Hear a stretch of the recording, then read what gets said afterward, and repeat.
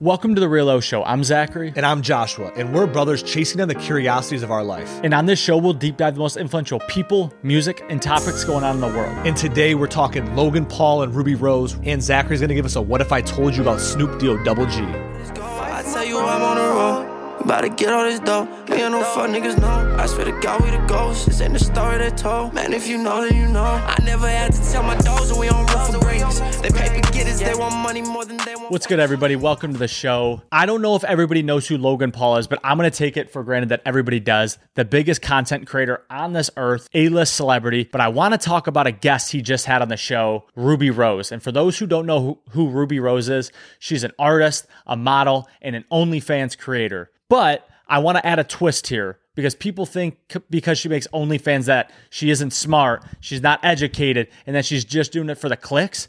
But I have a video for you in Joshua that I think will change your mind about Rubi Rose. Your parents are super educated. You went to boarding school in Switzerland and you speak 4 languages? Like 3. This ghetto hood rat cosplay shit is just a costume for her. Is that true? That's what I'm just reading a tweet. Like, I mean, those things about me in the beginning are true. And but is it ghetto cosplay? Like, I just be like, everybody has a little persona, urban persona. So I think that's just... Well, how much of it's true? Like, do you really want someone to go pop their gun, then come home and pop that cherry? Absolutely. Absolutely. I'm glad you know that song. You know my song. I know. Mike's deep in it. Mike's deep in it. We love it.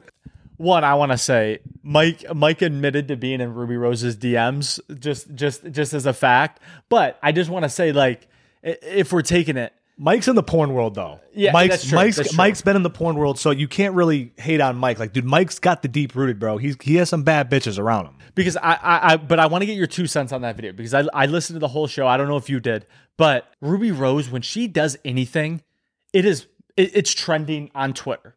Like, it's trending. So when she did the show, I was like, wow, that's a brilliant move by not only Logan Paul, great move, but it's a great move for Rubi Rose because it gets her in a completely different demographic.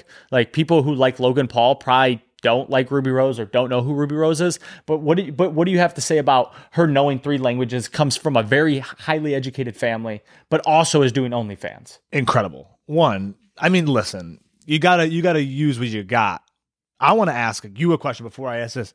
Have you ever bought Rubi Rose's OnlyFans? No. All right. Okay. I was just... Dude, stop. I would never, ever, ever, ever pay for something like that. I haven't either. But the shit's free. The shit's free. What are we paying for? It's free. I mean, listen, I haven't either, but I just wanted to get that on the wax. I wish my boy Tip was here because he would admit to doing that, something like that. All right.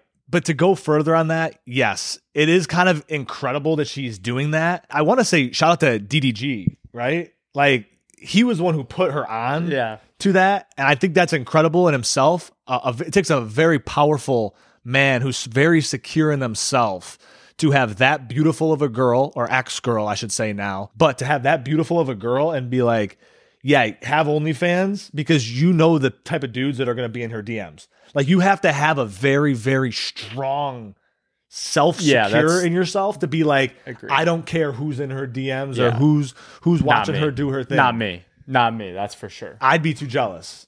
I'd be way too jealous to be like, bro, you get James Harden, the sniper, in your girl's DMs, bro. It's over. It's over. It's over. The sniper got you, dog. The sniper got you. But I want to transition into knowing 3 languages, very highly educated family. Later on the episode, she asked Logan and Mike if the earth was flat and then admitted to the earth being flat. So check out this clip. I don't want to sound retarded, so I want to hear what y'all think. You say it. I think it's flat. Like, I think it's... No, you don't. That's what we've been saying. No, like, it just, like, I don't know, like, hello? Wrong way. No, you don't. I do. Like, it's just like, I've watched so many videos. Rubi, cut the shit. Stop. You don't think the fucking world is flat? I don't know. Like, I've watched a lot of videos. Like, I don't know. Do you know me and him? Well, I guess he and I. Do you know we made a documentary on the flat Earth? It seems crazy to say, but like, Rubi's not coming from a crazy place. I would say that it's like, you're just being skeptical. I respect it. I respect being skeptical, but I will say this. Mike was trolling her in the beginning. He was like, oh yeah, like, just some of the background on that. For the people that don't know, Logan Paul and Mike Malak did a flat earth doc, like trolling flat earth, and actually went to like the flat earth convention, and like Logan spoke at the convention and did all these things, like completely trolled it. And if you haven't seen that, go watch. It's actually pretty funny.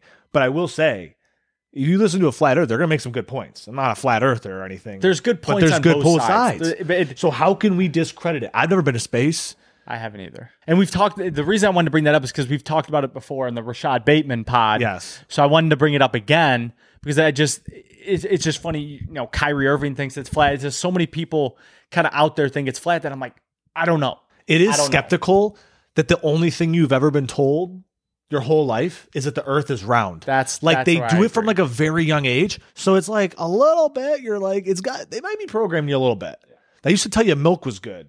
We found out that's not good. You know, like you look at the food pyramid, that's all a lie. So what else could you lie about? It's true. I don't know. They lied about Epstein's Island. I don't know. What else could be a lie? For this week's What If I Told You, Joshua, you obviously have heard of Snoop Dogg, absolute icon. But have you heard of a music legend named Master P? No. So I want to tell you the story about how Master P saved Snoop Dogg's life. So back in the day, obviously with the Suge Knight drama, you know, around the Tupac time where Suge Knight was like the guy, like he was knocking people off, which is confirmed now. And what was happening is Snoop Dogg was paid $1 million to make an album called Fuck Death Row. He was making it with a producer, an artist named Mac 10. He eventually, after he cultivated this relationship with Master P, you know, they did some music together. Master P actually wrote Snoop Dogg like a $60,000 check for like a couple songs he did in the studio. And that's when Snoop Dogg was like, oh, like this is the guy. And anyways, they started talking, got a really good relationship, and told Master P about this Fuck Death Row album. So think about what's going through Master P's head at this time, and especially in like the West Coast, which was in some heat. What happened was Master P was like, you cannot do that. You will cause mass destruction. In quotes, said you would cause mass destruction. So what he did is, at the time, Snoop Dogg's house, cars, and essentially his money resource was Suge Knight. So Master P made him sign with No Limit Records, moved him to New Orleans, drove him down a road and said, you can pick any house. I'll buy it for you. Just start your life over. And now that is literally the reason Snoop Dogg is where he's at. Because if he would have came out with that album, Snoop Dogg would not be this American, not even American, just world icon. Probably be dead. He would be dead. He'd be dead. Like Suge Knight was killing motherfuckers, bro. Probably still is to this day. He might be.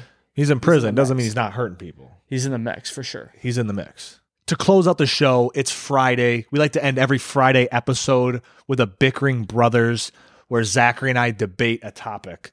Because the Detroit Lions are in the playoffs, shout out the Lions. There's something that happened.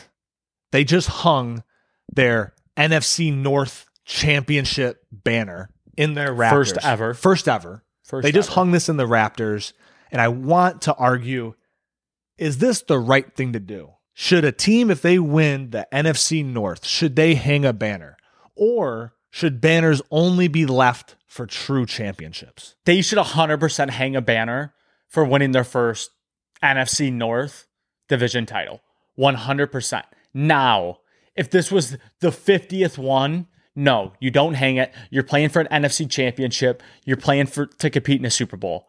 The Lions are at a different level. Like, we won the division. Let's hang a banner. If we win one playoff game, we're hanging a banner. 2023, one playoff win. Like, that's what you do. We are a bottom feeding, a fraud organization for the last 25 years. You are hanging a banner for a division title. Culture is everything. Culture is everything. We have no and culture. What we did we have was no culture. Exactly. And what we just created in Lions culture is loser mentality. What they did is what losers do. Losers hang a banner. The Lions are losers. And this is what's going to happen. We're just going to put on wax now, and Zachary and I have already talked about this. The Lions will most likely lose. The Rams. They will most likely lose against the Rams. Therefore, they hung a banner to lose in the first round play. Like, think about that. And they hung a banner. Like, it's embarrassing. That is like that's like if you own a banner, you like leave space and it's just like one little line on there. Like, we won, these are the years we won the NFC North. and that would just be 1 year on there. It doesn't get its whole banner. Or because we don't when have you any win a more to Super put Bowl, on there. It doesn't matter. Then you can put a big banner at the end of the year. After the year's done and it's in the middle of the summer, it's July 4th, and they're like, hey, we're gearing up for the next season. Let's celebrate us winning the NFC North Championship. Then you can hang a big banner that has just a little year that says 2023 They season. hung it early. They hung it early. That's an argument I can agree with. If you lose against the Rams, just think of how fraudulent that is. They're going to lose. But think about how fraudulent that banner is. They're a fraud organization. Think about how fraudulent that banner is, and that's why. Look at the Eagles. The Eagles hung up a banner last year before the Super Bowl. Look how that ended up. What do the Chiefs do? You think the Chiefs are hanging up a conference championship, a division championship? If the Lions want to go to the Super Bowl and lose, that we're throwing a parade regardless. Shame. Regardless. That's a shame. We have to agree to disagree. If you made it this far, like, comment, subscribe, share. Hate on Joshua's terrible take about the Detroit Lions banner. Please do. Hate on my take. Whatever you want. We appreciate all the love. We appreciate the support. We got more to come. Stay tuned. Peace. For my family, for my mama, for my friends, for my bros. I gotta stack out this gold. I tell you I'm on the road. About to get all this dough. Me and no fuck niggas know. I swear to God we the ghosts. This ain't the story they told. Man, if you know, then you know. I never had to tell my dogs that we on rough for breaks.